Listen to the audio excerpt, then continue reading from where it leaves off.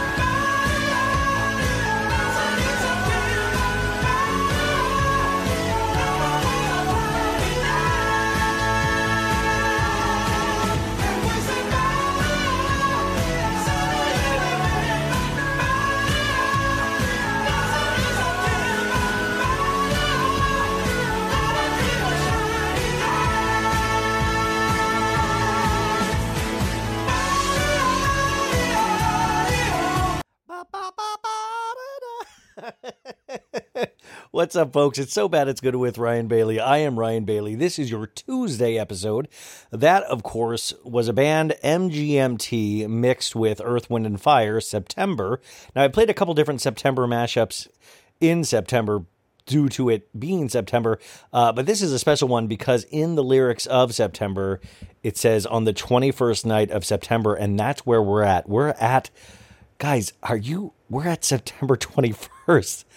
Like, we're screwed. Like, the holidays are right here. The holidays are, and you might be like, I love the holidays, but like, guys, the year, we were just complaining about 2020 a second ago, and correct me if I'm wrong, I think we're in 2021, but it literally, it's frightening. And I know this is something that you hear again and again, but I just want to add my voice to the chorus of, what the hell? We're already at the holidays again? I have to worry about Christmas gifts and holiday gifts and like, what? It just, it frightened me when I thought about it. And then I just was like, oh my God. Anyways, how's everybody doing? We started the week. We've got less than 4 days till the weekend. Let me tell you my exciting night. This is great. So I woke up super early to do an interview. Went back, and I woke up at like 6 a.m. to like research the guest, and then I talked to this person at like 7:30, and I think you'll hear it later this week, and it went fine. And then afterwards, it was like 9 o'clock or something, and I went back to bed for a couple hours. And do you ever go back to bed and you're like, that was the wrong thing to do? Where it was like, because I woke up then at 11, I was completely out of it. And then I was like in a grump. I was like, rah, rah, rah, rah, rah, rah. Like you're just like, oh, I feel horrible. I got 2 more hours of sleep, but I feel just cranky, and it stayed with me the entire day. And then get this shit. I go hiking and I'm trying to get back, to a regular workout kind of schedule because of being sick. I put on Dancing with the Stars. It was the season premiere of Dancing with the Stars, and Kenya Moore from Real Housewives of Atlanta was on there. So had to support, and Cody Rigsby from Peloton, and of course Olivia Jade. If you guys don't know Olivia Jade, she was involved in the college cheating scandal. It turns out she can dance, actually. So I was like, good for her. Like, this is actually, she can't. Obviously, college is not her thing, but this maybe dancing is. But then I fall asleep during Dancing with the Stars. I slept for like a solid 3 hours starting at 8:30. What the hell is wrong? Like, when did I officially become the most boring person, however you want to, in the world? I fell asleep during I fell asleep before 9 p.m. Now it's 12:22 in the morning. I'm trying to put this dang podcast out, and I'm just like, will I be able to go back to sleep? This is what I'm worried. Guys, how did my life become this? You guys are probably already asleep or had exciting nights, or you even just stayed up for the entirety of Dancing with the Stars without falling asleep once. I fell asleep. I mean, we're talking hard sleep. Hard sleep. Anyways, that's the exciting evening of mine. I like to share my personal life with you. Today, you guys, we're going to probably get right to it too, because we have an hour conversation with two of my favorite people that do this. Watch what crappens. Ben Mandelker, Ronnie, Karam. It's the first time they've been on together. They've been on separately before, and we just had the best time talking. I mean, I always have the best time talking. It's like you guys listening. You kind of I just sat there with like with my fist under my chin, just with a smile on my face. And it was my first interview back. We did this past Thursday, where I was like starting to feel better again. So I don't even know what this sounds like. I mean, I know I laughed a lot, so I think you guys will laugh a lot. And we cover Real Housewives of Beverly Hills this past week one. We go into Real Housewives of New York and the reunion, but this was before we found out they weren't going to have a reunion. I got their opinions on that. We talk about the new season of Vanderpump Rules and what we're expecting, and we kind of just geeked out. But I want to say, what impresses me most about them, besides how geniusly funny they are, and really they are so uniquely funny and quick, and all of those things are true. But as you get older, you realize also what matters is how people treat other people. And these people, they're just the nicest people out there. They treat me always with respect. It seems like they treat everybody with respect. And, like sometimes I can be jaded, I think, or I think like sometimes the negative sometimes, and you just sometimes feel like these guys are really just really appreciative for where they're at, what they're doing. We talk about their tour. We talk about them touring again. I mean, it's a great conversation, and I really look up to them so much. But like across the board, I look up to their sense of humor, where you're just like, how they're just so. It's just so fun. You just want to live in that space. And that's why I feel like everybody listens to them every day of the week, because you just want to be around them. You want to kind of live in that.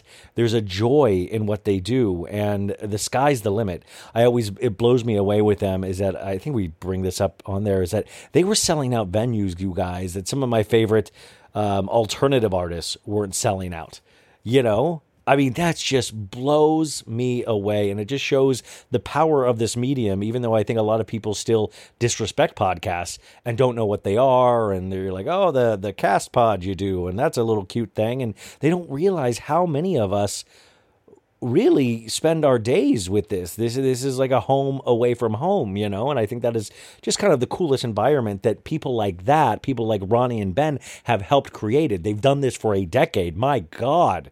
Can you imagine?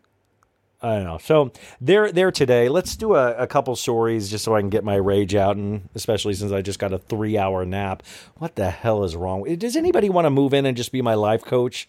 Like, you can just tell me when to wake up. You tell me how to dress. Like, I mean, what is it? Do I need to get married again? Is that the deal? Like, please, can somebody tell me what to do? It is not It is not working. Maritza, Megan, all the women in my life, just tell me what to do. Just please. I'll give you full conservatorship rights to me. Just take control. Tell me what to wear. Tell me when to record. We're good. Okay, we're going to do a little bit of a segment I used to do called the Bailey Mail, and that's pretty much where I just read the Daily Mail headlines. I kind of round robin it, see if there's anything that interests me. Now, the Daily Mail is my newspaper of note. It's not a physical paper. It's an app on my phone, and horrible people run the Daily Mail if you look into it. It's overseas, but also, to me, for me, celebrity pop culture went in phases. You had your Perez Hilton, of course, back in the day. Then that launched you into TMZ, delisted, defamer, all of these other things. And I think then you kind of graduate to a certain point, Daily Mail, because Daily Mail refreshes at all times. Like, I will read the entirety of Daily Mail and then just keep refreshing until they refresh their stories. Now, right off the bat, this is on their U.S. Showbiz page. This is their top story. Exclusive, it says. So you're like, damn, they got an exclusive. Nice. Camila Cabello puts on a very cheeky display in thong bikini as she sends temperature soaring during beach day in Miami. And it's exactly what you would think. They've got a picture of Camila Cabello in a yellow thong. And I just love the verbiage that Daily Mail or any of these kind of rags use. They'll always use things like send temperature soaring, or it'll be taut tummies. Kendall Jenner has a taut tummy. Like, if you put the search word taut tummy into Daily Mail, you'll have pages and pages of results. In fact, I've put that on my Instagram stories at times where I'll just use every time. They're obsessed with weird things, the Daily Mail. They love Colin Farrell's forearms. They'll be like, Colin Farrell showing us those forearms again. Or they're obsessed with Ireland Baldwin, Alec Baldwin and Kim Bassinger's daughter. There's no reason we should know Ireland Baldwin. She's not even on Dancing with the Stars. There's no reason, yet she's in the Daily Mail on a daily basis. And that's what fascinates me about the Daily Mail. You'll sometimes just be like, whoa, where did that come? There's this other girl, Demi Rose, who is on the Daily Mail all the time. And from what I can tell, she's just a young girl that lives in a bikini. She's not I don't think she's a singer, actor, whatever, but I feel like I've watched her grow up in a bikini these last couple of years. And I'm just like, how does one become just Daily Mail famous? Because I've never heard of her outside of the Daily Mail. It's just interesting. So Camila Cabello sent temperature soaring in a thong bikini as she hit the beaches of Miami on Monday. Now, I feel like you should be able to sue for things like this, because there's no way that she sent one temperature soaring. And that's no offense to Camila Cabello. She looks fine in a yellow bikini, but there's it wasn't like Miami. I have friends in Miami. They weren't like, there is a there is a pandemic and a half happening. Camila Cabello went on the beach today and she killed people. Literally, they exploded. Their temperature rose so high because of this. But this is what I love about pop culture and the Daily Mail. This is this is a exclusive. This is the top story on the Daily Mail headline. Okay, here's another one. Chelsea Handler announces she's finally in love with the best guy there is. And that guy, you guys, is stand-up comedian Joe Coy. Joe Coy. I always say Joy Coy. Joe Coy. So Chelsea Handler is in love. She's 46 years old, it says. She boasts 15.1 million social media followers. And she posted this evening, just sitting here in Majorca, thinking about how grateful I am to have so many people that I love in my life, to live the life I do, and to be going on tour doing what I love. And that I'm finally in love with the best kind of guy there is. There is hope for everyone. That kind of stuff, she says. There is hope for everyone. We got to get away from this narrative that there's hope for everyone. We're only full and complete if we're in love. Come on. Let's get away from that narrative. That's such an unfair narrative and untrue. And but congratulations, Chelsea. I don't know Joe Coy. I just know that he's a stand-up, and I believe he was on her panel, right? But also I long to do Instagram posts from places like Majorca. Like, hey guys, it's Ryan here, just standing here in Majorca. I just took a 3-hour nap. I couldn't make it through Dancing with the Stars. A little gassy, but also thinking about how much I love my life and all of you. I also went on 3 dates, and I feel like there's hope for all of us. Toot! Hey guys, it's me, Ryan. I'm in Barcelona, and I was just thinking about what a joy it is to live the life I do. Hi guys, I'm in Bakersfield, California, and I was just thinking about the amazing life. And it's a picture of her staring off into the sunset. You always wonder, because we do this ourselves with Instagram posts, like who's in charge of does she sheepishly ask a friend, will you take a picture of me looking out onto the ocean? I'm going to do a sentimental post. Like, does she know, like, hey, I want to do a sentimental post. Could you get me just looking off into the distance? It's always like a Bachelor contestant when I always feel embarrassed for them in those first couple episodes where they have to do like a voiceover over them looking contemplative out into the woods. They'll be like, I've had a good life, but I've never found love. And I always like, the director's like, yeah, just look off into the distance. Look like you're thinking about love. That's what this picture looks like. And I know we all do that ourselves, but it really always makes me laugh when a celebrity does that, which I don't know why it does. But you know what I'm saying? It makes me laugh because you're already a celebrity. You can pay your bills. Like, we're not, how many of us are, there's got to be 10% maybe that are completely invested in Chelsea Handler's love life. Like, I like Chelsea Handler fine, but I'm not like, I didn't read that post and go, thank God. Okay, well, I'm gonna sleep easy tonight. Chelsea is taken, and then I just take out my notebook and I cross her name out. She has found love. She's doing good. This is interesting. Tom Ford, the designer. Tom Ford's husband and partner of 35 years, Richard Buckley, dies age 72 of natural causes. Now, Tom Ford, an extremely good-looking man, designer, also a film director. He's directed 2 films that I thought were great. I didn't know he was married, and I didn't know he was married to somebody 35 years his senior. So that's a very sad thing. Interesting. Here's one. Kanye West allegedly, quote, bragged about hooking up with Christina Milian and claimed he cheated on Kim Kardashian in a 2016 outburst. Have you noticed we've been getting a lot of news stories lately with Kanye West having cheated on Kim Kardashian? You always got to pay attention to when these news stories get pushed. And I feel like we've gotten a lot of Kanye West cheated on Kim Kardashian during their marriage stories, which almost led me to believe, did Kim or Chris push these stories after Donda came out to kind of let the public know that they are not actually getting back together, even though she did put on her wedding dress for a stadium event, which is just still so bizarre. So it says an insider close to West's team claims the rapper boasted of a fling with Milian to his team during his 2016 St. Pablo tour. West, who has toured and collaborated with Milian in the past, allegedly didn't specify if the hookup was before or during his marriage to Kim Kardashian. Like, how is this a story? He bragged to his his posse during a 2006 like, and also it was like, yo, smell my fingers, that's Christina Milian. Like, how do you boast like this is, and how does this 2016 and then all of a sudden the source is like, it's 2021, now's the time, I need to tell you guys the story about when Kanye bragged about Christina Milian. It says he allegedly used graphic language to describe the tryst. Like, what? Oh, shit, man. I was small spoon. Yeah, I spooned that shit up. West appears to rap about an infidelity on his song Hurricane from his latest album, Donda. They're also saying, you guys, TMZ is reporting that Kanye just dropped $56.7 million on a Malibu bachelor pad. And it looks like all Malibu houses, you know, space is a high commodity in Malibu. They all look so close together from the outside, and then you get, you know, but like, could you imagine, like, talk about, no offense, like you guys know how I feel about Kanye, but also I think we can all agree, nightmare neighbor, right? Like, nightmare neighbor.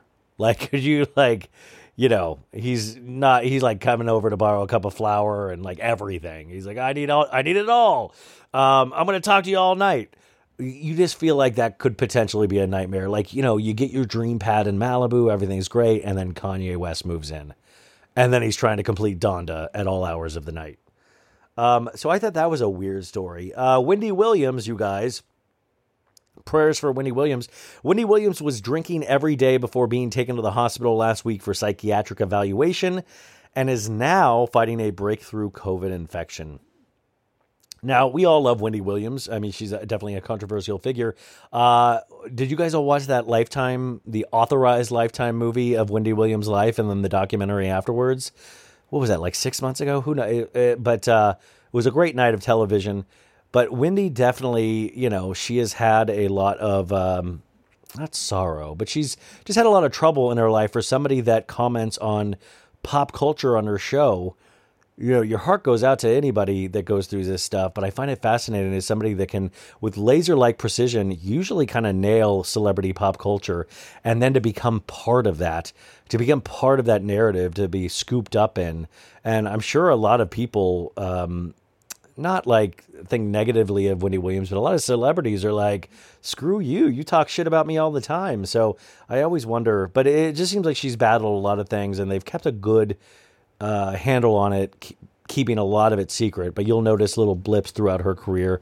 I mean, you guys even remember when she passed out on stage during a live taping during her Halloween episode. So here's a story I hate. Khloe Kardashian and on-off-again beau Tristan Thompson hold hands with daughter True after dance classes. They step out amid reports the NBA star is trying to get her back. You report, like, Tristan's full-time job is trying to get Khloe back all the time. And the thing is, then he gets her back, then he screws it up, and then he tries it, and then he's like, time to get back to my full-time job of trying to win her back. I'm telling you, this guy's got a sickness like other men where he only gets turned on when he's either hurt Khloe or he's trying to get Khloe back. It doesn't seem like he does good with just having Khloe, because he's had Khloe multiple times and he's never happy with it. So it's one of those things, and poor True, she's always getting swung, you know, where you're like, mommy, daddy, swing me. And she doesn't seem, I mean, I just feel bad. Like, she's just always in the middle getting swung. Which also, how does that work when he's so extremely tall? I feel like that's going to elongate her. Anyways, we'll keep an eye on that, but I get pissed so much. Olivia Jade makes first appearance with Dancing with the Stars and looks to moving forward following college admission scandal. I hate Olivia Jade, not in the sense of I know who she is at all. I just hate what she represents. She's a certain kind of pop culture that that has come to fruition because of YouTube and TikTok and things like that, where we give our attention to people with no discernible talent. And you'd be like, well, they're really likable. Guess what? So is a lot of my family. Like, I try not to talk to them on a daily basis at all. But you know what I'm saying? Like, we give our love away so easily. And it used to be somebody with an extreme talent. Think about boy bands. You're like, well, they were singing and dancing. That's actually a discernible talent. You had people like Olivia Jade doing YouTube videos of like, this is what it's like to get up for college. And then you find out, like, even with all the wealth and all of these advantages, you're still having to cheat to get into places that people have worked really hard to get into. So it is interesting when then she's positioned on a show like Dancing with the Stars of like taking back her narrative. And I will say though, to her credit, I was awake for her segment of Dancing with the Stars before I passed out, and she did impress me. I thought she did good dancing. If that's what we call. She did the good old dancing. Loved it. Let's see here. This is another great Daily Mail story. Kris Jenner rocks leather pants for sushi date with her toy boy Corey Gamble at Nobu Malibu. Kris Jenner is one or two times a week at Nobu Malibu. I always love Kris Jenner's fashions. She's another person that is really skirting that line of military wear. You can always tell when a celebrity has gotten either too much money or too much power. They start dressing near military garb. We, of course, saw it with Michael Jackson. But I was even commenting about this last week with the Met Ball. Timothée Chalamet seems like he's starting to dress near military garb. Of course, we had Corey Feldman back in the 80s. But Kris Jenner always wears like a pantsuit. But I feel like in a couple of years, we're going to start seeing medals pop up, like just fake random medals and epaulets on her shoulders. But also, you got to admire somebody like, well, not admire, I'm using the word. You've got to be fascinated with somebody like Corey Gamble, her boyfriend, a much younger boyfriend, which is great. Get yours, Kim. But Corey's like, I'm always here to get that booty. Like he said that on the show. Like it was like, it made me, not only her kids awkward, but he was like, I love to get up in that. Kim. Like, and he was telling the daughters how much he likes to have sex with their mother. And you're just like, yo, Kris, you take care of the kids. I'm going to take care of you. And that's what he told her. He was like, I'm here to take care of you. And that's got to be nice. But have you ever seen Corey Gamble when he's like on the yacht in Italy? Like they always yacht over the summer. And he'll post dance videos. And I got to say, it's not bad. You can just tell he's like, this is the life. And I think he probably does love boning Kris Jenner. Like Kris Jenner is a very attractive lady. But it's like he only has one job. Like, I don't think Corey Gamble at this point does anything else except pop that booty for Kris Jenner. And so I feel like he's like, I feel like he really gives her the attention that she potentially deserves. But like, do you get bonuses for that? Like, what's the payment structure for popping Kris Jenner's booty, Do you guys ever think about that? I do. Let's see here. Dua Lipa looks chic in long black gloves and a white dress shirt on a romantic dinner date in New York with her boyfriend Anwar Hadid, the Hadid boy. You guys know how I feel like Anwar, or as I call him, old shovel face. He's wearing a Metallica shirt in this. Now, I know Anwar is anti-vax. It could be because of Lyme's disease. Who knows? But I don't like this kid. I've told you I do not like the Hadid boy. I like Gigi and Bella. I do not like Anwar. We, of course, have met Anwar from Real Housewives of Beverly Hills when Yolanda, his mom, was on that show. But I just don't. I like Dua Lipa, and I've said this many times on the show. This is a couple, though, and I don't know if you guys agree with me, where their significant other brings their stock down. I think, and I hate to say, I'm being completely honest. This might be out of pocket, but I do not like Dua Lipa as much anymore because of Anwar. And I know that's horrible. You're like, how did that change her music? It doesn't. But the fact that somebody I like as much as Dua Lipa likes Anwar Hadid makes me think me and Dua are not on the same page. I don't know. Anyways. Also, JoJo Siwa makes history on Dancing with the Stars tonight with the first same-sex dance with pro partner Jenna Johnson. Quote, we're going to be inspiring. That's awesome, man. Cool. First, lesbian. Dope. Oh, this is a good one. We'll end on this one. Amelia Hamlin says, sorry to dad Harry Hamlin for rocking a barely there naked dress in London. Quote, it's fashion. And this shot she's referring to, we see both of Amelia Bedelia, Lisa Rinna's offspring, her nips. And the article starts, she's never been the shy type. Like, what? And Amelia Hamlin put it all out there on Sunday, donning a barely there naked dress during London Fashion Week. Though most were wowed by her frock, I was not wowed. The Model 20 was sure to say sorry to Father Harry Hamlin after some suggested he would be scandalized by her next to nude look. He's like, I got to go out and garden by myself because I am so upset about seeing my daughter's nips. She posted a screenshot of their group text where she wrote to the family group text, sorry for my nipped, Dad, it's fashion. And Lisa goes, I just saw LOL, it's fashion. And she posts a lot of ends. Her dad has yet to respond, the article points out. Sister Delilah Bell Hamlin, or as I call her, not Amelia, 23, was also head over heels for the design, which was by designer Natalia Fedner. Natalia, way to go. Way to let us see Amelia Bedelia's nips.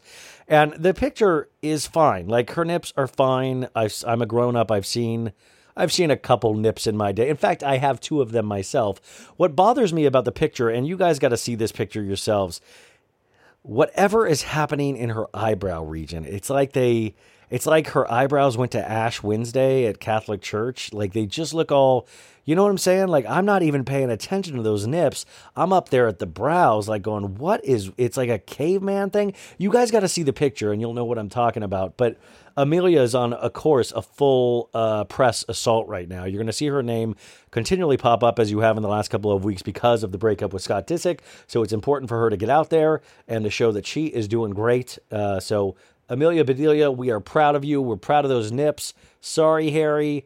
Let's take care of those brows. Let's wipe that brow off. And that is the Bailey Mail. That was fun, wasn't it, folks?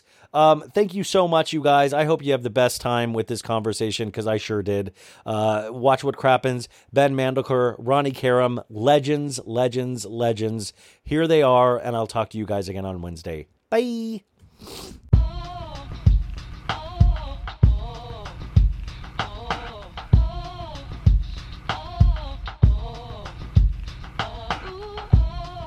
You guys, with this podcast, I like to focus on up and coming podcasts. And we've got 2 guys here today that I am you got to pay attention to these guys. They are ones to watch.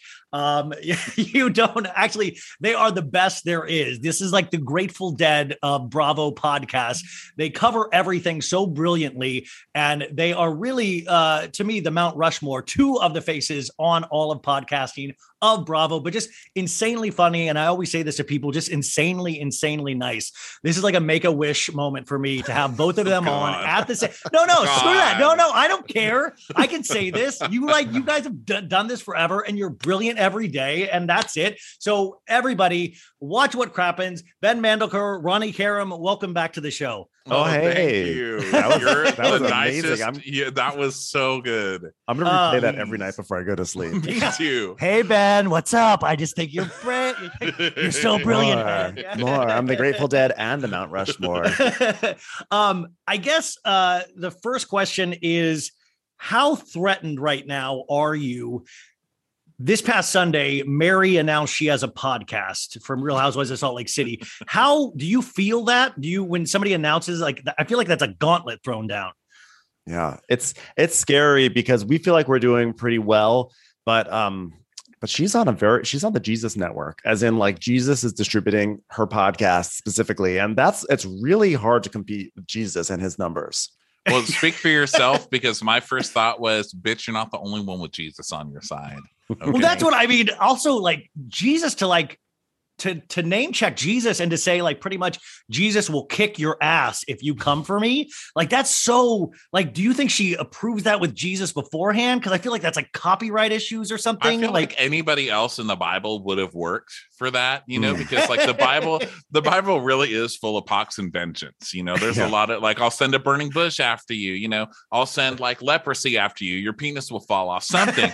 But Jesus, like, you can't send Jesus after people.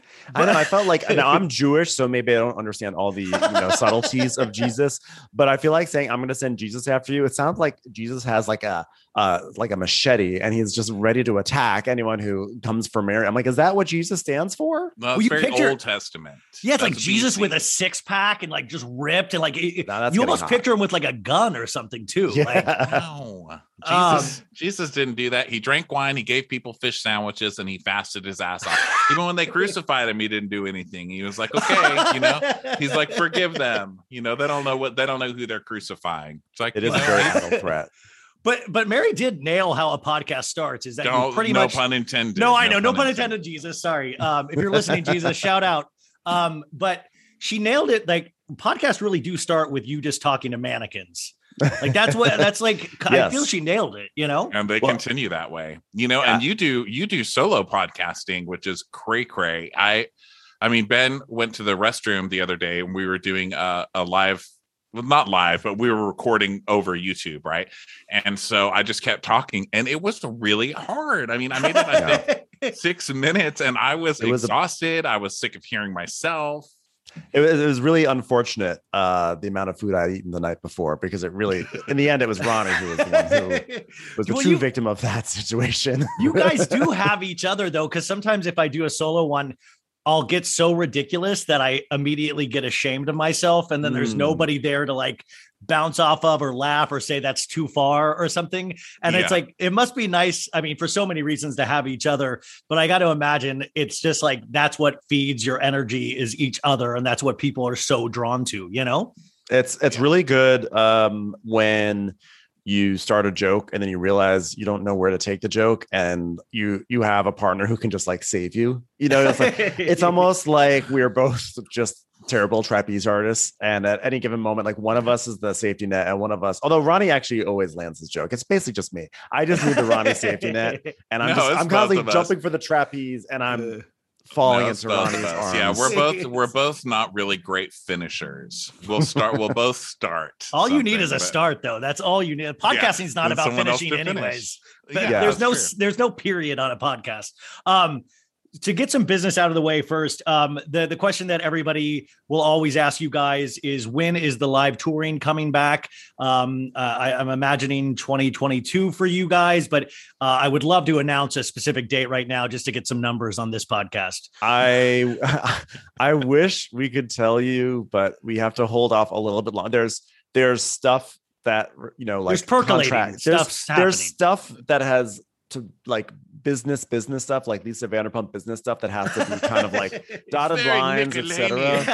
But Nickelodeon is finishing Caesar's Palace. We're going to have a tour inside of another tour. Inside of another tour. He's designing a giant clock for us to bring on the stage. So once that's done, we can announce. But we are going to announce it as soon. We thought we are going to be able to announce it this coming week, but we're not able to. So we're going to announce it as. Don't you worry, you will definitely hear. Okay. 2022, but there's so much shit always going on. Like it just never freaking stops. It's like, okay, now everybody can kind of go to COVID, but then you have to have a vaccination for the COVID, but then you don't have to have a vaccination for the COVID. But then there's another COVID. There's a woo COVID. Ooh, it's like the new woo COVID. Well, my friend Nicki Minaj says your balls get really huge if you get the vaccine. So just then I must have gotten that shit when I was born. we had actually booked Nicki Minaj to be our house band for all of our shows, but unfortunately she's not allowed because she hasn't gotten the vaccine. So sorry, and that's her loss. She needed this too. I mean, she needed that. So live shows will come back, but I remember I was at your Crappy Awards 2 years ago before COVID hit. It was like the Christmas before COVID hit. And I had never seen anything like that. The kind of energy where I was like, at one moment halfway through the show, I was like, do they bolt down the chairs? Because at some point you just pictured like ladies like with chairs over their head, like Planet of the Apes, like, because it was so insane. Like you guys are like circus masters. And I had never seen a group of people have that much fun in what, like, it was like so much. I mean, it was just palpable, the energy, It was, our shows are definitely a trip. Well, I think it helps that we really promote alcoholism on our show. We're really big about just like being drunk and having a party, and man, people really come and party. It's taken a while just to recover from that. We're talking about like, okay, if we start this soon, how's that going to work? Buy everything. Is your body able to tour again? Like you guys, I mean, like you, to be like have to. I always worry about like people like when Carl says he went dry on Summer House. You know, like I hate that my initial reaction was like, oh no, that's like all of he's us not gonna be an were. idiot. Yeah. Listen, All of we will us. make the sacrifice. We will drink the drinks. But you know what? It's kind of funny because one of my favorite little anecdotes, Ronnie's probably sick of me telling this one because this is like my favorite thing of all time, is that when we performed in Dallas, we performed at the Texas Theater, which famously is where Lee Harvey Oswald was arrested. And so we performed there. This is a theater that's been around since like the 20s or maybe the 10s, 1910s, 20s, 30s, whatever. It's like decades old. And we performed there, and they told us that our audience broke the single night record for alcohol sales. And I was like, this is what I love about, like, this is this is like such a huge feather in the cap that here's this storied movie theater that's part of American history. And its two big things are Lee Harvey Oswald was arrested and Walter Crappens broke the record for most alcohol sales. Your audience might grow with you in the sense of like, when I started seeing Ronnie and Ben, I was drinking beer, but now I've moved up to hard alcohol. It's really great. But what's really cool is that like everyone has a good time. Yeah. It's not like some like bar room brawl and I'm so excited to see it again. It's got to be, but tour. Was there ever any kind of trepidation or like when you guys started doing COVID shows, like just on like, was there a learning curve with that of like bringing the we never did it. We haven't done a COVID show. No, I mean like just not doing the live shows at all. Did that kind of bring you down? Like, did that like dampen your spirits for a while before you were able to like, or was it pretty easy to switch everything over and not do the live shows? Well, it's much easier to not just because you're at home all the time, right? Yeah. So you don't have to get up and go anywhere. So that made it a lot easier. It's also, it makes it easier having an audience with a comedy thing because it makes you feel so good that your energy is like, blah! And when you don't have that anymore, it is harder not having anybody like cracking up, except then, and you have to work for that. It's not like that just comes. Yeah. But to be fair, also when COVID hit and we basically had to postpone a whole bunch of shows, we had been at that point touring very aggressively for many months. So it was actually not the worst thing in the world to be like, oh, I can take a break and be home for a weekend. Yeah. For many, many, many weekends. Yeah. So it actually was in certain ways, it was nice to have a little break. But that being said, I think like what Ronnie said, that feedback from the audience when people are just like, you hear like in-person laughs is really intoxicating. And people are there for you. Like, it's like nobody's like there to heckle you. People are there to laugh with you. And like, that's like the coolest thing where you're like, that is such a really cool energy. But the last thing I wanted to, before we can get to some really, really fun stuff in terms of making fun of Lisa Rinna, the Spotify Green Room, if you guys don't know, I think Spotify just started this new app that you can download where you can actually you're doing a live show called Take a Seat, right? Is it on Mondays? Yeah. It's Mondays at 7:00 on the West Coast and 10:00 on the East Coast. And so you guys host a live talk show every Monday for Spotify? Yeah. Pretty much. So basically we just get on there and talk shit. And we thought, what are we going to do? Because we're so used to having recap notes in front of us, So I was a little nervous at first, but it was really, really fun and easy. And you can talk to the people in the room, bring people up. And so they were all really funny. They all did a really good job. And that's another thing about this. Like we found out touring and meeting people, so many of the listeners are really, really funny and their opinions are really like, it's not your standard kind of when you go on the Facebook Bravo page and read the comments and they're like racist, horrible trolls a lot of times. Like scary. Like I've gotten like scared reading comments where I'm like, oh God, I've got to shut my phone off. Like this is scary. Yes, I know. Like, did they worm their way into my phone? But it gets scary. And there's, I guess, different sects of like Bravo fans, not sects. SECTS, yes. There's different Bravo neighborhoods, okay? Yes. And all like you and our friends that we've made doing this, we're all like kind of sarcastic, fun neighborhood, I guess. So that makes it a lot easier doing something like Take a Seat because you're just talking to your friends, really.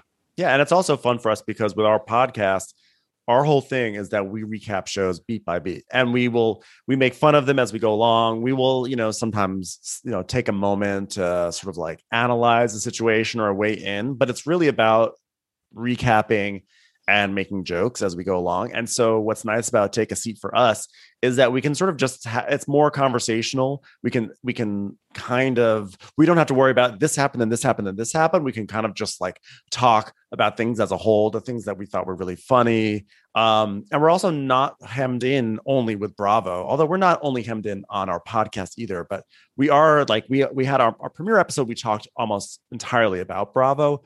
But, going forward, we say it's like a pop culture show with a Bravo slant. So we will be talking mostly about Bravo, but we'll talk about other pop culture stuff. So that's going to be cool, too, to sort of branch out a little bit beyond the network. So you guys go download that Spotify Green Room app.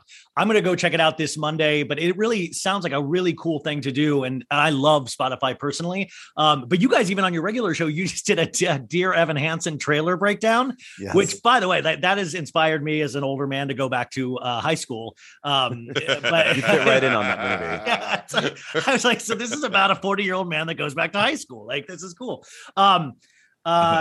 So in terms of Bravo, where would you say we are right now from where you started to where we are now? It feels like Bravo has gone on like major steroids. Like, where do you feel like where you started to where you are now, if you could watch like an episode of Beverly Hills or Salt Lake, what would you think? That's a tough question. Wait, like, so how has Bravo changed, or can you believe the insanity? Like, we're almost getting near like murder mysteries now during seasons where we're like with the Erica Jane stuff. We're like, do we solve the crime at the end of the season? Like, what happens? Like, there's this added element, It feels, it felt a couple of years ago. I was telling Ben, how much longer can this last? Honestly, I mean, Housewives have been out. It's been well over a decade now, right?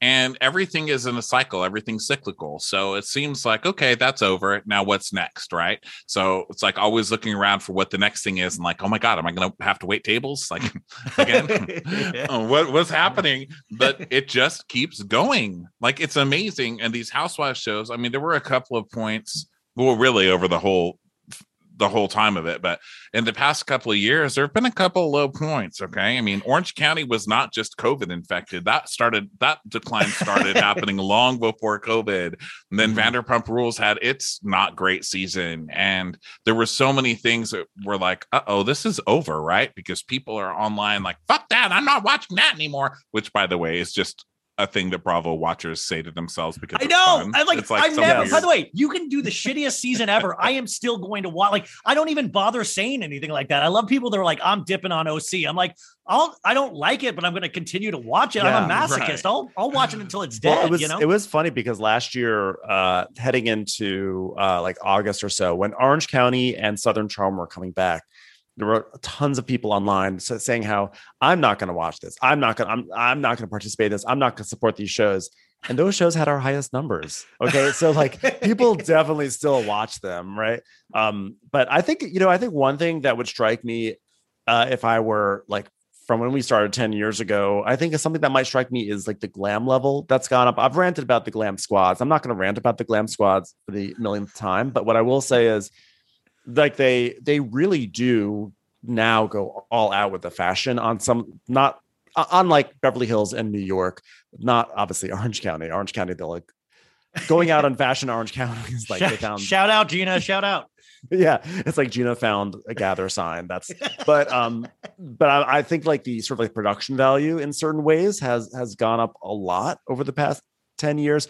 And I also think, I've been reflecting a lot about the Jill Zarin, Bethany Frankel fight, and how we all were really on Bethany's side.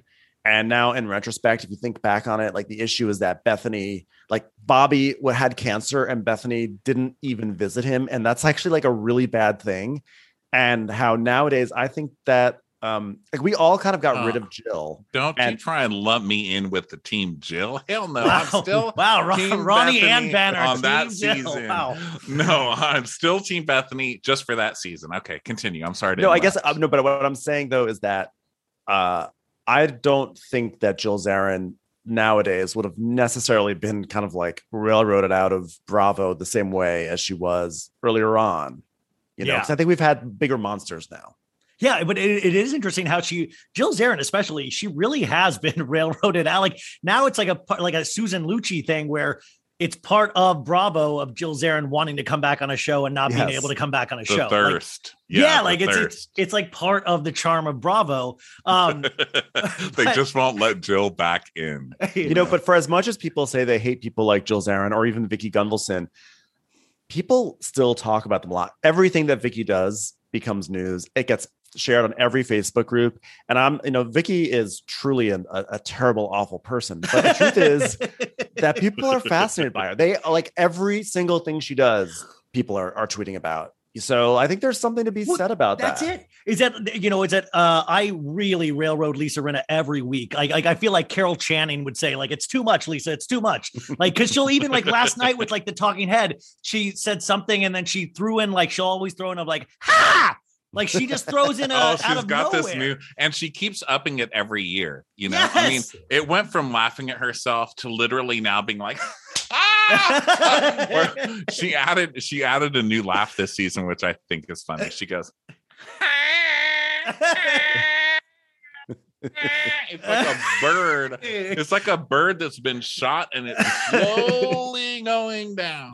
Well, it was like when she found that fucking bell 2 weeks ago, I was like, Lisa Rinna is like the carrot top of Bravo all of a sudden. And it was like, your laugh is a bell. It's a clarion call and you do not need another. And like, I just picture her in that damn garage where she keeps all her clothes. You know, it's like her little troll lair. Yes. And she's just like laughing and all that stuff. And like last night, Harry Hamlin, I don't even think he booked a movie role. I think he got a Tom Brokaw role just to get the fuck out of there, you know? You're right, because that is literally the most like you're on, like, why are you going to Canada? The most caught on the spot excuses. I got a movie role with Ridley Scott to be Tom Brokaw. He's like clearly doing the usual stuff. He's like looking at things on the wall and creating a story. Like there's like a picture, like there's a broken thing. He's like, Brokaw. I'm Tom Brokaw. Yes, that did sound weird to me too. I was like, does somebody eat Tom Brokaw in this movie? What the fuck is Ridley Scott doing on that? It's Gladiator with Tom. And then did you see Kyle when Harry goes, he sometimes goes high with his voice and sometimes he goes low. And Kyle goes, oh my God, you did it. Like Kyle, it was like a magic trick. She was so amazed.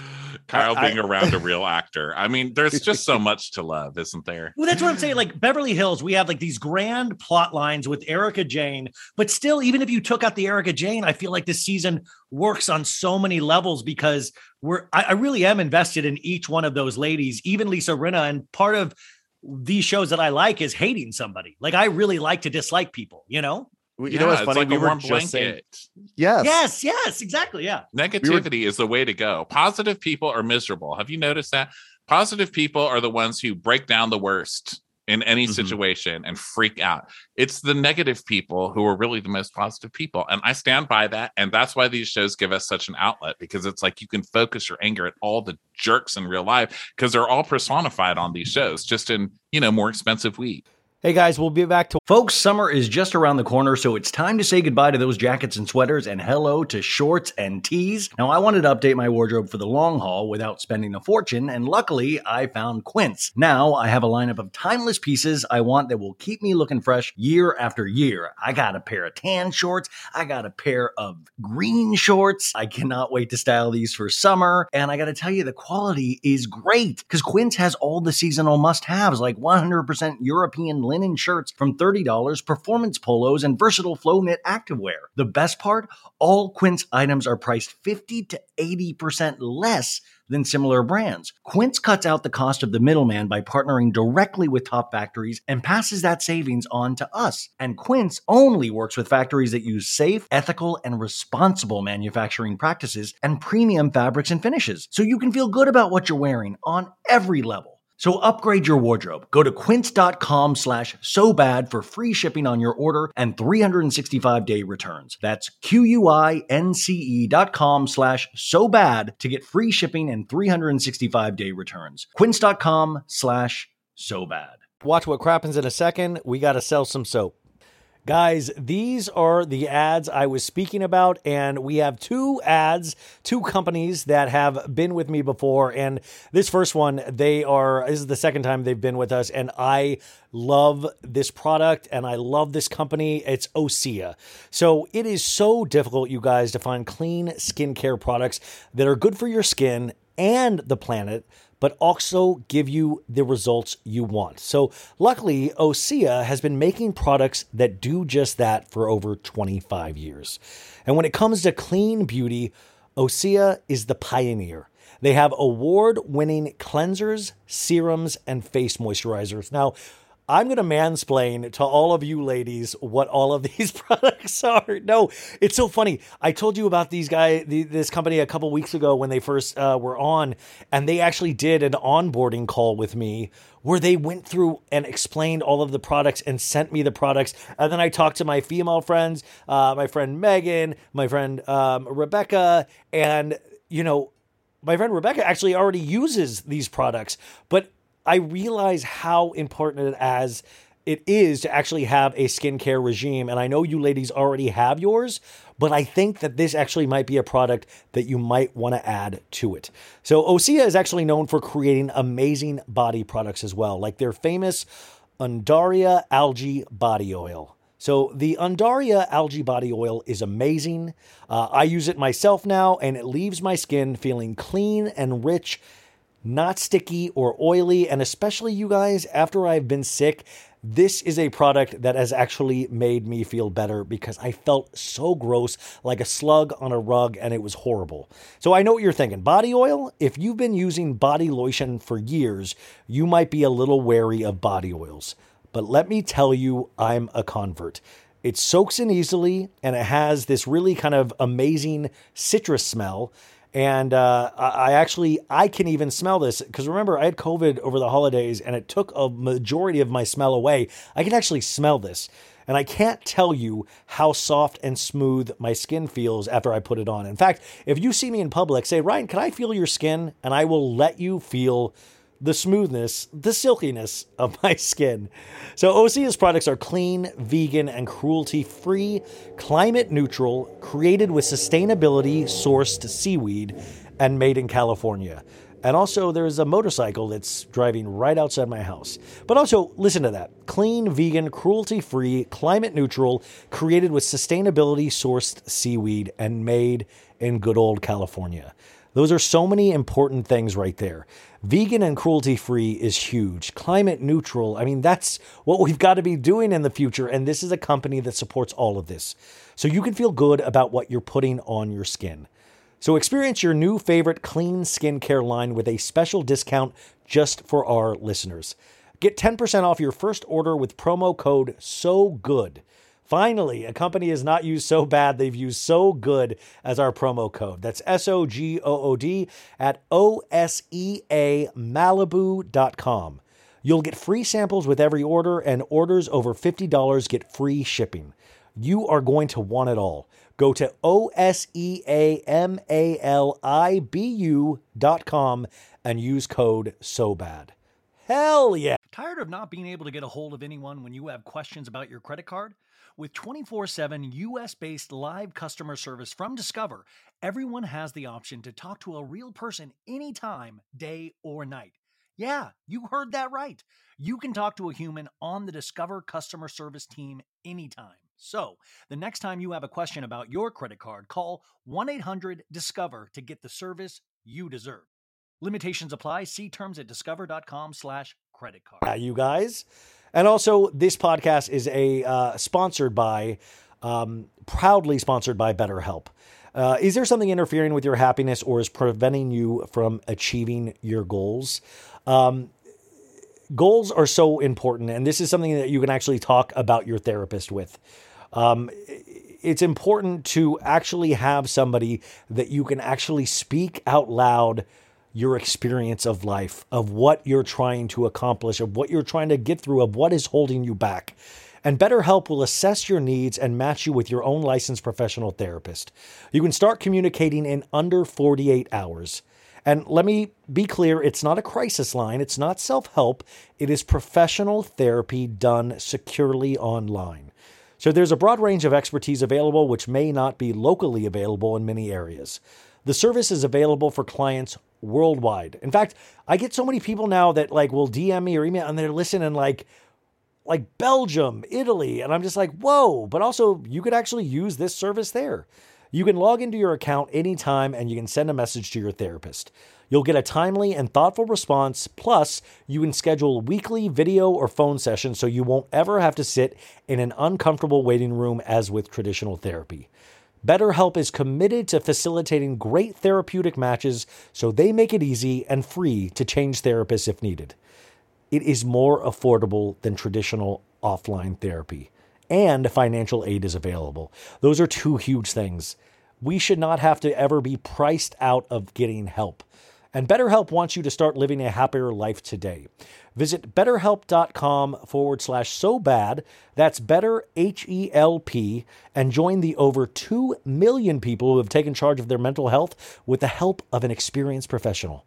In fact, so many people have been using BetterHelp that they are recruiting additional therapists in all 50 states. Special offer for So Bad It's Good listeners. Get 10% off your first month at betterhelp.com/so-bad. That's betterhelp.com/SOBAD. You guys, that is the commercials for the week.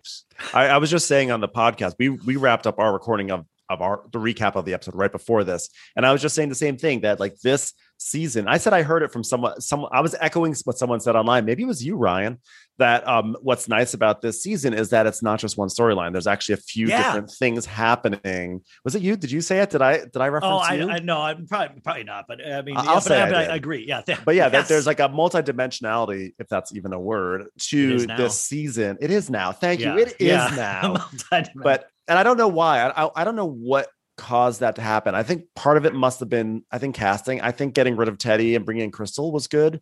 I think Sutton, last season, we both called it that Sutton was what this franchise needed. I think Sutton is that sort of, she can't help but be herself. She's sort of like a wild card. And sometimes if you have someone in there, she sort of is a disruptor. So whatever sort of facade they're trying to have, if you have someone who kind of can't even do the facade because she's going to get too neurotic and get into her own head, that kind of helps break these sort of walls of self-production that have been up for the past few seasons, Do you think though, Erica Jane, I always feel like they, not self-producing, but in a way, they're misjudging some of these ladies on how they think the audience is going to perceive them. I feel like Erica Jane, especially with Sutton, it's like she thinks Sutton is the weakest one. So she's just pummeling her like a narc at a biker rally, where it's and Sutton just I'll say, I do not approve of that, Erica.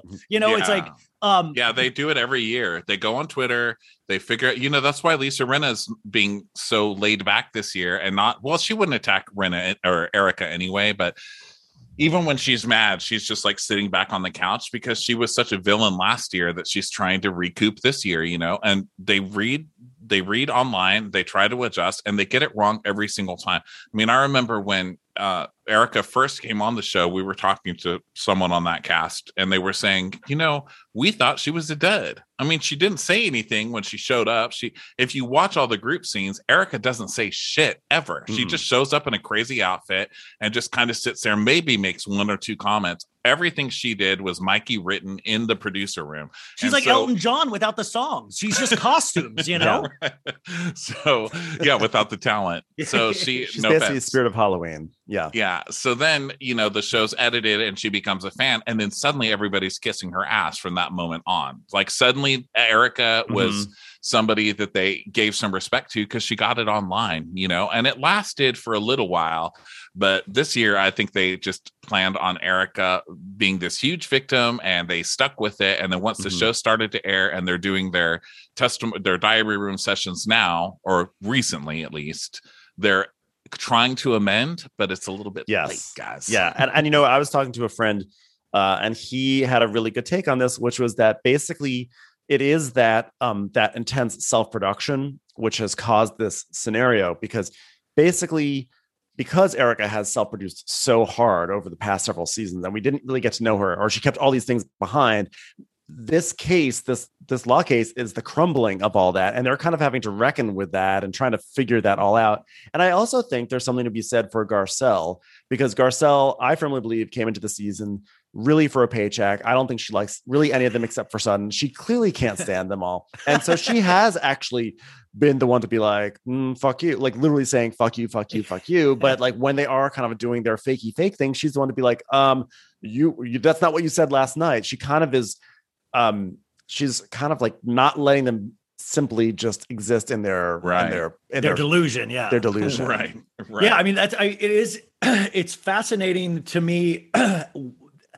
I mean, you need the Sutton and Garcelle team, and people try to lump Crystal in with that, even though I feel Crystal's on the other side with Kyle and all of those ladies. She's on the cheerleader side. She's sort of like in the middle somewhere, but leaning towards trending Kyle. She's a friend of Teddy, okay? Don't ever trust. Oh my God. I really like Crystal, and then I read that one thing, and I can't shake it. Like, I like Crystal on the screen, but I can't shake that Teddy thing. Either. Because I'm like, to me, it's so obvious with Teddy is just like a non-factor, and it's that person that wants to be included so much. And that's when you know the Fox Force 5 are so deluded. You know, it's like eventually they're going to have to part with Teddy, and Teddy's going to like get hurt, you know? But Crystal's also friends with Kathy Hilton, which is cool. But so Kathy Hilton's friends with like banisters, literally clocks, like she's like dogs, like Michael Jackson. I think she's like one of those Leah Black types that, like, Leah one time I said, who is that guy? And she said, oh, he was my Uber driver. Really liked him, so I invited him over. You know, it's like that.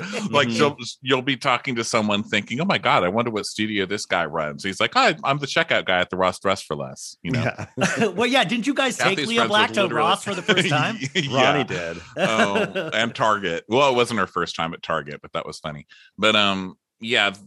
I think Kathy's one of those types who's just like, oh, I love your bakery. Want to come to my Christmas party? but by the way, like she, like the little dollop you get of Kathy Hill, like people are like, oh, Kathy's losing me this week. I'm like, I don't want to have her have a main plot line. I want her to be this like kind of accoutrement to the meal and have her be wacky and weird. But at the same time, there's this emotional, really beautiful emotional thing with Kyle and her and that relationship. I kind of like did like tear up a little bit when they were at the TV trays. Well, no, I did. Come on. I'm menopausing this month. It's like not a, it's, you had strep throat. It's okay. You know what? You didn't care that they hadn't talked for that long? No, Kyle's a goddamn villain, okay? And Kathy is only hedging her bets because Kyle is worth $100 million now, okay?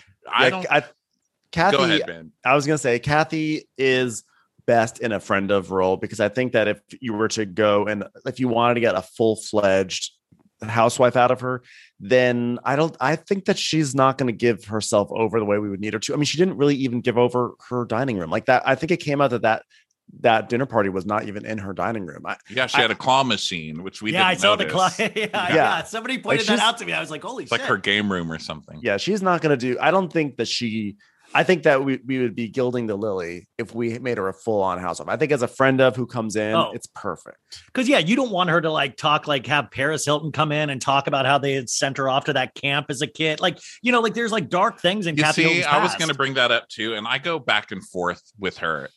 I don't trust when someone's that popular right off the bat. Never. There's always something wrong. I've learned that from all of these shows. There's always something there. Now, then on the other, and then, you know, there was her saying like, oh, you know, if Sutton had pulled that crap in front of anybody else, she would have been out of this town or whatever. I was like, fuck off, lady. But then, you know, there's the other side. People come down on her for that sending Paris Hilton to the camp or whatever. Yeah. And I'm like, well, what was, you know, like, Paris was kind of a monster. Yeah, I was like, she was a parent. It didn't turn out well for Paris. Her daughter was like off, like doing coke everywhere and like doing crazy shit. So what do you do? So I go back and forth. I'm like, do I really love her or do I not trust her yet? I really don't know, but I'm keeping my jury out because I just suspect that there's got to be something just awful there. Do you think Rick Hilton knows that Kathy's on the show? Like, it always seems like he's never. He may not. He's never around. And I met Rick Hilton once, like 15 years ago. And I was like working at this nightclub, and him and Kathy pulled up, and they pulled up in a fire lane. And he just went out and like kind of threw his keys at me. And I wasn't a valet, or it wasn't even a valet area. He was just actually giving you a car. I was outside smoking a cigarette at the time, and he just threw me the keys, and I didn't know. Yeah. And funny. And then he just kind of stumbled into the step and repeat for like this dog event. And it was the most, and it always stuck with me because I didn't really know. I mean, I knew of the Hiltons, but I was like, Rick just seems so confused. And I was just like, I would love to see that energy. Well, they say he's a big dodo bird. They say both of them are just kind of bimbos, right? Because we read parts of that House of Hilton. Yeah. And he's described as just being kind of the dumb one of the family. Yeah, that's how I got my first Bentley. He just threw me the keys. Yeah, he just took it. He just drove Kathy around for a year. Now, Ronnie, I know you're in Austin and Ben is in Los Angeles. So I know you don't know this, Ronnie, but it is snowing in Pasadena today. And it's there is a nip in the air. And I was late earlier because I had flipped my car 5 times and I had glaucoma. So I had to go get an eye surgery. Yeah. But I made it here. And then my son came and checked. It's I chose to operate on my brain instead, but good choice. That was actually the best choice made on Bravo this week. Well, chose the brain over the ankle. Is this Mad Libs? Like, what's happening with the amount of? And I hate that we're at a point where we're like, and by the way, the women of Bravo fans, like PK makes sense 2 episodes in a row, and people are like, "Oh my god, I'm so horny for PK. I'm so horny for people immediately sexualize PK when they agree with them 2 episodes in a row. Like, do you notice that? Yeah, suddenly you want like a jar of Crisco inside of you. I'm sure. And I know that's people agreed with. I didn't know they were hot for him though. And that's what I was people were saying about Kathy Hilton. I was going to bring him up too. Like this sudden PK is like a hero now. Okay, PK has had a good couple of episodes, but PK's whole they're still in that house. That is not their house. They are burglars, those 2. I'm not falling for a damn thing. We get a throwaway joke last night of, "Hey, I lost $2 billion for people." Like he literally bragging about losing a vast amount of wealth for other people. And but he calls it a victimless crime. I mean, that really pissed me off too. It's like, he's not victim. His crimes are not victimless crimes. That's ridiculous. But that's why he knows Erica's full of shit, because he's a criminal too. Yeah. Yeah, his point isn't that she's a criminal. He's actually trying to stick up for her. He's saying, I believe Tom was so controlling that Tom was the one who's telling her what to do or whatever. He's kind of giving her an out there. He's just saying, get better, be better on Twitter. This is basically Bravo's version of Silence of the Lambs, right? This is like PK as Hannibal Lecter. He's like, I'll get you inside the mind of a con artist, okay? It's like, I'll have some fava beans with Chianti and some tartar sauce, please. Do you think, speaking of Erica, what would possess you if you were to go? Is it just pure ego, which is why we love these ladies, but it destroys them at the same time? Is that why Erica Jane is hitting the social media so hard of like, why do we have to keep seeing pictures of her butthole from different years? Like, that's all she posts. But like, what is the thought process, do you guys think, behind that? Because even if she has nothing to do with this, why not chill for the time being? Yeah, I think that, I think this is where PK is really shining. Okay. He's really shining with this advice because she should not be doing that. And it's not coming from like a slut shamey place of like, oh, wow, she's in trouble. And so she's going to be posting half naked. Like, it's not about posting half naked. It's about like, you should be creating a new image for yourself. You should be like leaving that behind. And then like, she should be having like I think it should be like Chip and Joanna. You mentioned, or Ronnie mentioned them earlier. Jesus told me I need another season. Magnolia Living with Erica Jane. That should be her vibe. Making quinoa salads. Like, I love, this is my new life. Like, that should be her vibe. The fact that she actually is really seems to be doubling down on her whole pop star image. It's actually her it's a story is, I think what she's doing is, her story is she knew nothing. She was victimized as well because she was living a lie with a man who was emotionally abusive, because that's what she was setting up at the beginning of the story. Yeah. Like, she was setting up this Lifetime movie for herself where she's just the wife who doesn't find out until an hour and 15 minutes into the Rob Lowe movie that Rob Lowe is bad. He's a bad person. And then she's trying to stick with this whole thing and be a badass. Like, you can't bring me down, because she's a victim of all the public, right? The public's like pitchforks, and tar and feathers or whatever. And she's like, oh, you're coming for me? You can't touch me, you peons. And I think in her mind, she's presenting a hero's tale, right? Uncompromising. Right. She's come back from the abusive, and I said that in quote marks, abusive husband. And she was wrong, just like these victims were wronged by being lied to him. And she's thinking like she's doing this big hero piece. And it's like, hun, read the comments, girl. She's almost doing, it almost sounds like she's trying to follow Rihanna's path, because when everything went down with Rihanna and Chris Brown, Rihanna came back with that album. Was it Rated R? I think it was Rated R, where her first song was like, she had that song that was like Russian Roulette or something like that. Yeah. And they're like, it was like an angry album. Like, you can try, she had that song Hard. And it was just like, it was kind of like, you can try to, it was a triumphantly, like, you tried to take me down, but I'm triumphing kind of vibe. And it worked for Rihanna, but Rihanna also like sort of went away for a moment. It's obviously also a very, very different story. But has talent. Rihanna has talent. Ben, I'm about to pass out. Did you literally just compare Erika Jane to Rihanna? No, I'm saying that Erika Jane is probably trying to compare herself to. I think she was trying to sort of follow that kind of same thing. Like, yeah, I'm the fucking survivor. But the problem is that, like, we were all on Rihanna's side, and I don't think people are really on Erika's side. And she seems to be misjudging that. She needs to have like a moment of like chill.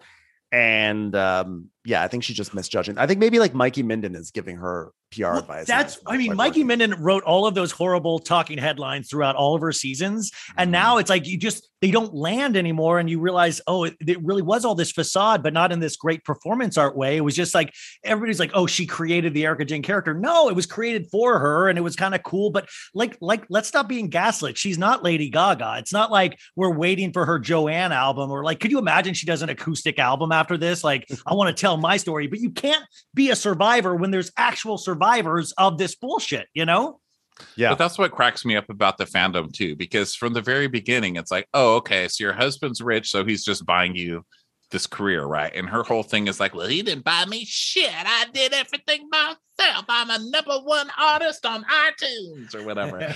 And then, now we're seeing all the paperwork, or a lot of it.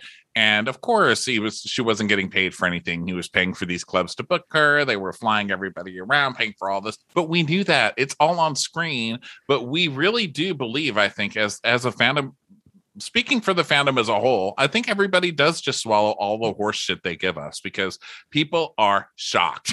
They're like, what? But they said that Erika Jane was a huge star in dance clubs. It's like, oh my God. Well, it came out that she was paying the dance clubs to perform at the dance clubs. Of course. Like, that's exactly. And who do you think's buying all these singles on iTunes? For Tom Girardi. Tom Girardi owns a million copies of Expensive. Yes, and they're like, but they were played in the clubs. Who do you think is paying those DJs to play the songs in the clubs? Come on. It always bothered me that when Erika sort of arrived, how immediately popular she was for doing nothing. Like, I felt like she was given some gay dog whistles. And she would just sort of say some sassy bitches came things. Running, that's for sure. Hear it. Yeah, everyone was like, she's fabulous. I love Erika Jane. She's fab. And I was always like, but why? She's like, doesn't really contribute to the show. She's just sort of she's just there. Yeah. She's like dressed. She has this cool dress. Like, she has costumes. And I actually feel like it was part of the Erika Jane costuming that actually caused Beverly Hills to suffer for like 4 or 5 years until this season, because it really became about like, I'm going to have a costume too, and I'm going to be fabulous, and here's my glam team. And it just became like so much of that. But I didn't understand why she was just sort of instantly accepted. And now it's kind of funny, because now people are like instantly hate her now. So, and you saw the paparazzi shots today of her at the TJ Maxx. I did not see those. They got her inside. Well, they're inside a TJ Maxx shopping. So like she's a frugal queen all of a sudden. And they're saying, "Oh my God, Erika, this is a bad look for you," or whatever. And went on Twitter and she's like, "Oh my God, I went there before and I'll go there after. Stop living my fucking life," or something like that. And I love it. they show her putting something in the car and it's like a dog ramp for her dog. I was like, can the woman go to TJ Maxx? You know, you guys were all the ones cheering her on in the first place. And listen, I'm sitting here ripping Erica every chance I get. But I've been ripping Erica for 5 years. I've earned my ripping opportunity. Some of these people, I'm like, this is just, it does get a little too much where it's like, now we hate her for going to the fucking Target. It is weird. Every season, I mean, of the calendar season, like there is a new lady on Bravo that the audience just shreds. Like we just finished, you know, Q2 or like the first half of this year was like Q2. was like Hannah Burner. Like you could we would say something like, "Oh, today, you know what? Hey, Ronnie, I really like my new blender." Well, I'll tell you, it needs to be shoved into a blender. Hannah Burner. I was like everything. You just like wake up with like an assault of like, "Fuck Hannah Burner," like every single thing. And now it's like, okay. And now Summer House is over, and we are going to just move that energy into Erica Jane right now.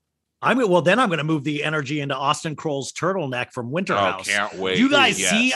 I mean, how excited! I really am really excited for Winter House because I'm a huge fan. I was a huge fan of Summer House, and I think you guys are too. But I saw those paparazzi, the press photos, and I was like, "Wow, look at all this gap and like Jax Taylor chunky sweaters happening." Yeah. But like a Land's End catalog. Yeah, it was like Life's End catalog.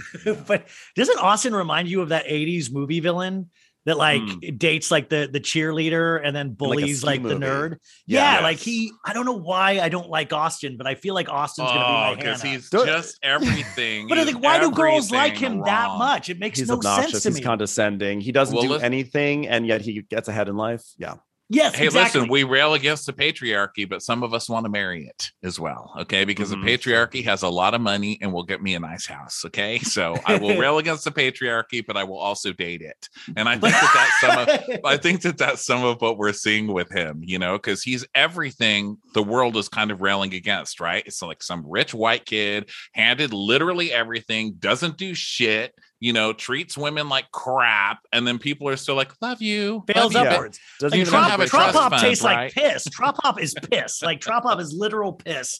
And Austin is one of those guys that gets into like DMs of like my friend like just made a comment about his turtleneck, and he doesn't even follow her, and he got in her DMs and said, "What's up with this?" And I'm like, why would you even bother? Like that's so bizarre to me. Yeah, well, That's what he does. You know what? Here's the thing. Daddy issues are strong and they are potent, and they, you know, so like, so it doesn't matter if you are Austin Kroll or a piece of mud. If you got daddy issues, you're gonna be drawn to someone like Austin Kroll because he's sort of condescending and he has a short fuse. And I think that like he must trigger some strange things. It's like why women are drawn to Jax. Jax, admittedly, in his prime, was really hot.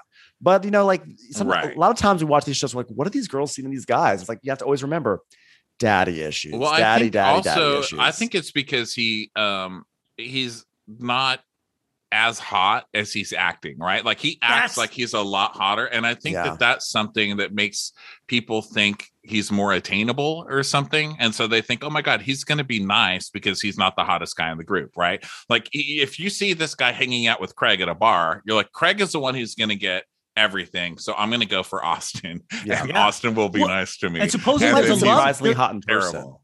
Who is? Austin might be surprisingly hot in person. That happens sometimes. Every girl says, "Oh, he's 6'3". He's 6'3" or 6'4", and like that's an excuse or like that's like a good personality. I'm like, just because you have a couple inches, like that's so, you know. It just really bothers me for some reason. But we supposedly have a love triangle between Lindsay and Sierra and Austin, and I'm like, that's insane. Like Lindsay with Austin. Yeah, yes. Lindsay says that she's in love with him in the trailer. Oh God! But I mean, Lindsay's in love with like everybody. Yeah, I mean, she's in love with like koozies on beer cans. Like she loves literally anything. Well, what do you guys think? Like, because 10 years ago, we didn't have TLC has been so good about having the 90-day universe, but now I feel like finally Bravo is leaning in and we are having the Bravo universe where they are doing some they're trying some things out, like the All-Star or the girls trip or whatever they're calling it. And the Winter House Southern Lucky Charm, like all of these things are happening. I love it. you have to credit that to MTV, not to TLC. That was MTV that started that with Road Rules. Road challenge Rules. and Yeah. Road Yeah. Rules. I refuse to give that to 90 Day Fiance. But yeah, it is interesting that Bravo is going into that space with Winter House. I don't know if it's gonna be a good thing or a bad thing. It sort of scares me a little bit. I think one of Bravo's problems is that they just don't. They get one good thing and they just knock it into the ground every second that they get. And I think that's what they're kind of doing with this. I mean, I'm really excited for Winter House, but I'm really glad it's also 4 what is it, 4 to 6 episodes, something like that. Wow. So I'm If glad it's 4 like episodes, I'm gonna riot. I want 6 episodes. I think it it's might gonna be 6, but it's I'm saying short. 13. So no, it's short. I'm gonna go So, 30. I'll say 30. Yeah. like, I'm into it for that, but you look at the Below Deck shows, those shows are good, but every day I need Below Deck every day. You've got Below Deck Mediterranean, Below Deck Sailing yacht. Then they've got Yeah. 2 more that I read were coming out. There's like some Down under. some like Because maybe they're going to Australian one or Peacock some. specifically. Yeah. Oh my god, it's just like, how much do you But got? I and it actually was think an it's smart. accident. It's like an accident that they find one thing and then they just run it into the ground. And I think they might be doing that with Summer House and Winter House and Southern Charm. So But I actually we'll see. don't think that they might do that with Winter House, but I actually don't think that they're running into the ground. I think that what Bravo's biggest innovation was the idea that we can air a franchise year round, but we're going to do it in a way that we basically refresh it after every 3 months. Because previously, what would happen was, speaking of MTV was really good for if they landed on something big, they would truly drive it into the ground. Like Jersey Shore first season was huge. And then they did like a Miami season and then another season after. They'd sort of like spam us with seasons. So then by season 4, we're kind of like, because season 4 is only like 18 months after the original one. Whereas Bravo was like, we're going to spam you with the Real Housewives, but the cast is essentially changing every 4 months. So it never really feels like, like we're getting killed with Real Housewives. It's always something new, and that sort of like hits the reset button. And I think Winter House it's going to be interesting to see what happens there, because it's like most of the same cast as Summer House. So they actually could drive that one to the ground, and we'll just have to see how that goes. But I mean, I'm just happy just because it feels to me like it's okay. I'm backing a viable network, like I'm backing something that has lifeblood in it, like where sometimes I get like, we're so passionate about these shows, but I'm like, are we bringing anybody new in? Like, are we bringing, like, if we're 13 seasons into New York or something, is anybody new coming to New York at this point to watch? Or are we completely like, we're all arguing. One of the most surprising things to me about touring around is seeing the audience for shows. There are so many young people. I'm like, what the hell are you doing? What do you want? Because I think I'm old, and so this stuff if I've been watching this 10 years, I figure everyone's just older, and a lot of people are older, but there's also like a lot of younger people who are into these shows, and they don't look at it as like, we know all the history. They'll be like, oh, I watched a season of Beverly Hills and then I watched a season of Atlanta or whatever, but they've just been so prevalent in their lives growing up that they still will watch them and get really into them. And also, I think that not as many people watch all the franchises the way we do. Yeah. I think there are a lot of people who just watch 1 or 2. And so when you say, is there room to take on new people? Actually, there is, because I was just talking to someone last night who said that he had been a East Coast Real Housewife loyalist, mainly in New Jersey, Northeast Coast, mainly New Jersey and New York, and that he actually got turned off by New York this season. So he decided to start watching Beverly Hills for the first time.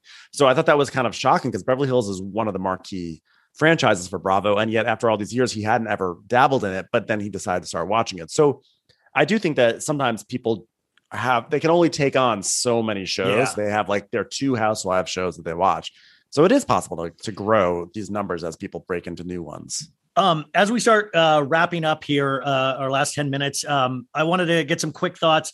You just mentioned New York. Coming off this season, there was so much discourse about this season. What were your thoughts really quickly? I mean, like it's to me, like Beverly Hills was always the Michael Bay franchise, and New York was like independent theater. And this season, I just like I said, I'm never going to not watch New York, but it just didn't hit. And I don't blame anybody. Like, I don't need to blame anybody. Like, it's like some things just don't work. Did it work for you guys? Well, no, I mean, it didn't hit, but I think a lot of these shows is whenever they change the cast drastically, that happens. There were less women. Then you have Leah, who's not really going to help anything ever. And then you've got, Ebony is so new to the group, and you're making, you're putting Ramona in the situation where any of us have to listen to Ramona's fucking ideas on race or whatever. A lot of it went wrong, but it's still Real Housewives of New York. I mean, even the worst episodes we cracked up over, but I don't know how affected my judgment is, because we just like, if I leave a recap laughing, I'm like, that was a great show. But the actual show made me laugh. I mean, I laughed almost every single time I sat down to take notes on that show. I was cracking up. They're so crazy that, that's what I watch it for. If I laugh or cry, then it wins for me. Same for me. I agree. It wasn't the best season by any stretch of the imagination, but it was still a really good season. There were still some really good things. I think that maybe there was a little bit of an overemphasis on the young ones, aka Ebony and Leah, and we're really there for the older ones. And people would say, "Oh, the older ones are just doing their thing," but I don't think there was COVID, and this was just a franchise that really didn't really know what to do with itself during that time. But I'm a little disappointed that so many people, after every year, everyone talks about, "Oh, it's the best, it's the best, it's the best." And then one season that's like not quite as good. Everyone's like, cancel it. I'm like, why do you want to kill your babies? No, it is. Like, that's not the answer. It's nobody not the answer. There's no subtlety in anybody's discourse on Housewives. They're literally the first answer is cancel it. Throw it away. Yeah. They're all like, do you remember how you loved this show like 9 months ago? Do you remember how but 13 weeks ago, before the show had aired, everyone was like, putting every gif up about like, yes, the queens are here, la, la, la, la, and now they're like, cancel it. I just feel like that's actually not the appropriate way, because that's also how that's how you send bad feedback to a network, and they give us content that we don't like, right? Yeah. Like, just say, didn't love this season, it wasn't good, they need to fix X, Y, and Z. But I'm also an apologist, and if there's something I love, I will still defend it way longer after its expiration date. But I don't think that New York has expired by any stretch of the imagination. A lot of the reason that people were saying cancel it wasn't just because the show wasn't doing great. It's because the race stuff and the Ramona of it all, right? Yeah. So a lot of that came down to Ramona. And it's like, how much of that behavior is still funny because she's so just Looney Tunes, and there are still so many people like Ramona. Read the comments of literally any news article and you see that they're still there. So it's like, do we just pretend that those people aren't there anymore and cancel it, or do we laugh at that because it's Ramona and we're used to it? I don't know. There were a lot of conflicting feelings. But I think it's good. I like Bravo in the sense that, they are putting some uncomfortable moments out there that I'm happy with, like kind of soul searching and like, am I really thinking deep thoughts about Ramona and stuff? But like, I'm good. I'm okay with that. I'm kind of happy that we watch a network that is actually even attempting to put some things on screen, and it's going to be bumpy for a couple of years or seasons. I want more of that lamb curry and Garth. Amazing. Truly. I want more Bershawn also. I think Bershawn was a really good addition, because she is like a classic narcissist in the Ronnie tradition, and sort of not lacking self-awareness. And that's what this show's all about. And I think that actually Ebony, her fatal flaw is that she's a little like too media trained from her years in broadcasting. And sometimes it felt like she would like laugh. She would like, ha! And it felt a little deliberate. It was hard sometimes with Ebony on that front. But Ebony was also put in a really, really difficult position, because I felt like she was sort of foisted into this role where she had to be the educator. And as much as there's this conversation about like, she shouldn't have to be the educator, she kind of still was put in that position, which was not fair to her. I mean, it's actually a very fascinating thing to look back on that season, and why it truly went wrong. Because Ramona would like go off like a whirling dervish and like just say some horrible things, and then at the end of the episode, you'd always have Ebony going, I am still interested in being friends with Ramona Singer. And you'd be like, I'm not. Like, if somebody was doing that, it just didn't strike, you're like, you're having to do this because of a show, not because of any kind of reality. Because if somebody was like that, I would not personally be interested in continuing a relationship, Yeah. Well, yeah. I mean, Ramona is truly a nightmare. We got 3 more weeks until Vanderpump Rules season 9 premieres. This feels like the show that has long been forgotten, and because of the amount of time that they have taken. Are you guys excited at all, or do we have so many shows that I feel like we have so many great shows right now? I'm really nervous about this. Do you guys going into a season, do you guys have any thoughts or anything like that about Vanderpump? I'm so scarred, honestly. Like Vanderpump Rules is one of Bravo's best shows, I think. I mean, it has the best history. We love that show. And I could tell the year before last it was going down. I mean, I remember saying it at one of the shows, like, this is it. Like, enjoy this. This is going down after this. And it did. It had a really rough year for sure. And it's one of those that they're so committed to that it just never ends. Like the season goes on forever. It's like 20 something episodes. And if it's not a good season, it's like, just kill it. So it was rough. And this year I'm scarred. So I'm not really sure. It looks like a bunch of costumes and like wooing. It looks very kind of summer. Like you're going to see a lot of those editing things where they're going to make like little bits within the edit. Yeah. Yes. That's my greatest fear, is that it's going to be a lot of that. I am afraid that we don't have any good villains. But this is what I'm holding out for, because I think that Vanderpump Rules is kind of caught now between, it's in this weird space that it's like older. Like that, the cast is sort of older than Summer House. Actually, it's not older, but it feels older. It's an older show. It's not a Real Housewife. Summer House kind of took the mantle of the youth programming on Bravo. But my hope for Vanderpump Rules is that it has some sort of Southern Charm renaissance, because Southern Charm this past season, I think we all were expecting that this was going to be the season where it was like Southern Charm was kind of like going to be done, because the previous season was fine. It was that first season without Thomas, and it was fine, but it felt a little rudderless. And then this season was kind of like the true birth. Not the birth. It's basically the Madison and Austin, that whole shit. Like, it got its new voice, which was like, that was the future, right? And it culminated in this crazy reunion that somehow brought A-Rod into it. And I feel like Southern Charm has this like new jolt of energy that's gonna propel it forward. And I just have to hope that something like that will happen with Vanderpump Rules. Yeah, you just hope they're thinking about it as much as we are, like production. Like, do they really take time to like think about how they're going to approach this, and especially with Jax and Stassi and Kristen leaving, or did they just go, let's throw a bunch of shit against the wall and see what we got, Yeah, but the thing is, there's not a lot of new blood that we've seen, at least not in the trailer. Just Sheena's that's the boyfriend. thing. Literal new blood. And I think this was the problem with New York too. They have to have faith that they can recast these shows. I mean, yes, we do love the cast. Vanderpump Rules was great. The cast was great, but the cast is over. It's not the same. They're not kids. They're not slutty people. You're not supposed to be LA friends with people that you worked at tables. a bar 10 years ago. You're not supposed to still be friends with those But people. even if they need that, they've still got that. Every restaurant has that core group of people that like thinks they're badasses and the cool cheerleaders. No. But you're going to have to trust that there's going to be people there. It's like New York. You don't think that there's crazy ladies, crazy groups of friends all over New York. Like they're too afraid to recast these shows. Now, look, if they did recast them, I'd be like, fuck them. They recast them. I'm never watching this again. So can you win with me? No. But I think that with Vanderpump Rules, I don't want to see fucking Lala and her and Rand. I don't want to. Don't make me do it. I want to see Sheena be a mother, but I don't really know if I want to see Law. I don't know. Agreed. Just because Sheena is like, that's her life's purpose. And you like just watching her try to bounce back from having that baby to filming the next week. Like, to me, that's fascinating. That kind of like hunger to be like, this is my moment. Stassi and Kristen are gone and I have a baby. Like, to me, that's what I think is going to be the driving force, hopefully. I think the problem with Vanderpump Rules is that they failed at a certain point. They sort of stopped trying to bring in new talent. I think after they found Lala, they kind of stopped bringing in new faces. And although maybe James was after Lala, I thought he was like around Lala. Yeah, he was around. But remember season 6 everyone was saying it was like the best. Oh, when Jax cheated. Jax cheated. Yeah. It was so amazing. And then it was like New York. The next season was bad. Everyone said to cancel it.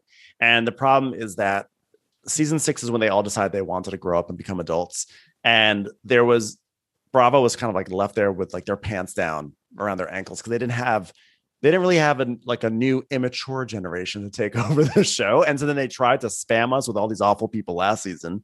And that was a massive failure. So I don't know how they fix it, but I just have to have faith that all I have to do is watch it. So I'm fine, I guess. I just hope that we're watching something that is like at least I mean, I don't care about visually stimulating. I want like characters and stuff like that. Oh, is that me? I think, where is that? Ronnie? No, I'm not playing music. I'm not playing it. I'm weird. Our podcast's music is Hey, playing. I just heard that. Okay, that's what time. And finally, Potomac and Salt Lake, I feel like are both like just fully chugging along. Great. So great. You guys, and I think Mia is like the perfect addition to Potomac. Like not even a bump in the road. Like I feel like those are firing on all cylinders. And I want to show you guys one thing before you leave. Just one sec. This is exciting. This is underwear. We almost got tube-ined. Oh, that's too bad. I want to get tube-in someday. You do? No, you don't. No, I don't. No. Oh, yeah. Wait. Oh, yeah. Wait. Ryan. The picture. Yeah. This is the Tom Girardi painting of my him and his brothers. Yeah. Did you ever get the Erica childhood photos to her, by the way? No, she has not responded. So we're giving them to like some hairstylist that does her hair or something. But like it was like a grab bag box. Like you could bid like $70 on like a box of just like, so I have like 30 law trophies of like Tom Girardi. If you guys want one, I can send you each one. Yes, I want a Tom Girardi law trophy. Hell yes. Totally. But her baby pictures were like her childhood pictures were in there. That's so sad. It was really sad. And like, I'll make fun of Erica Jane till the cows come home, but I just, like there was no part of me that wants that, like, yeah, like that oil painting with Tom Girardi, we're putting in like Batman and other pop culture figures. Like we're going to change up the oil painting and make it like other Bravo people and pop culture figures. But you're not going to disfigure the painting, will you?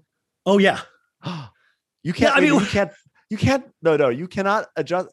You are sitting on an artifact. You can't like paint on the artifact. What do you like, Indiana Jones? Like I say paint it. Paint the artifact. Shit, if I could go into the museum, I'd put wigs on dinosaurs. Okay, everything needs some improvement.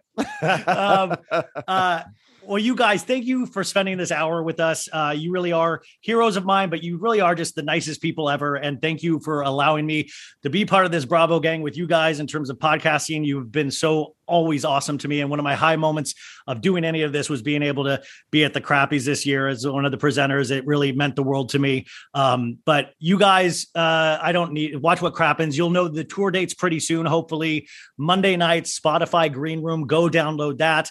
And is there anything else coming up that we need to know about? I'm going to go to Starbucks today, I think. Yeah. Ben's going to go to Starbucks. So if you if pumpkin spice lattes. That. Yeah. Good luck, buddy. But you got thank you lot guys. Of work coming up, Thanks, Ryan. I mean, Ryan, thank you so much for everything. Thanks for being a good friend. Thank you for making memes. And Ben, can I come over for food sometime? Oh yeah, sure. How long does it take to make tartar like they did last night sauce? For PK? Yeah. A couple seconds. It's mayonnaise and dill pickles. Cornichons. I'm gonna need some mayonnaise for this. I'll make you all the tartar sauce you could ever want. Oh God. Okay. We'll talk to you hopefully very soon. Okay. Thanks, Ryan. 5, 4. Betches.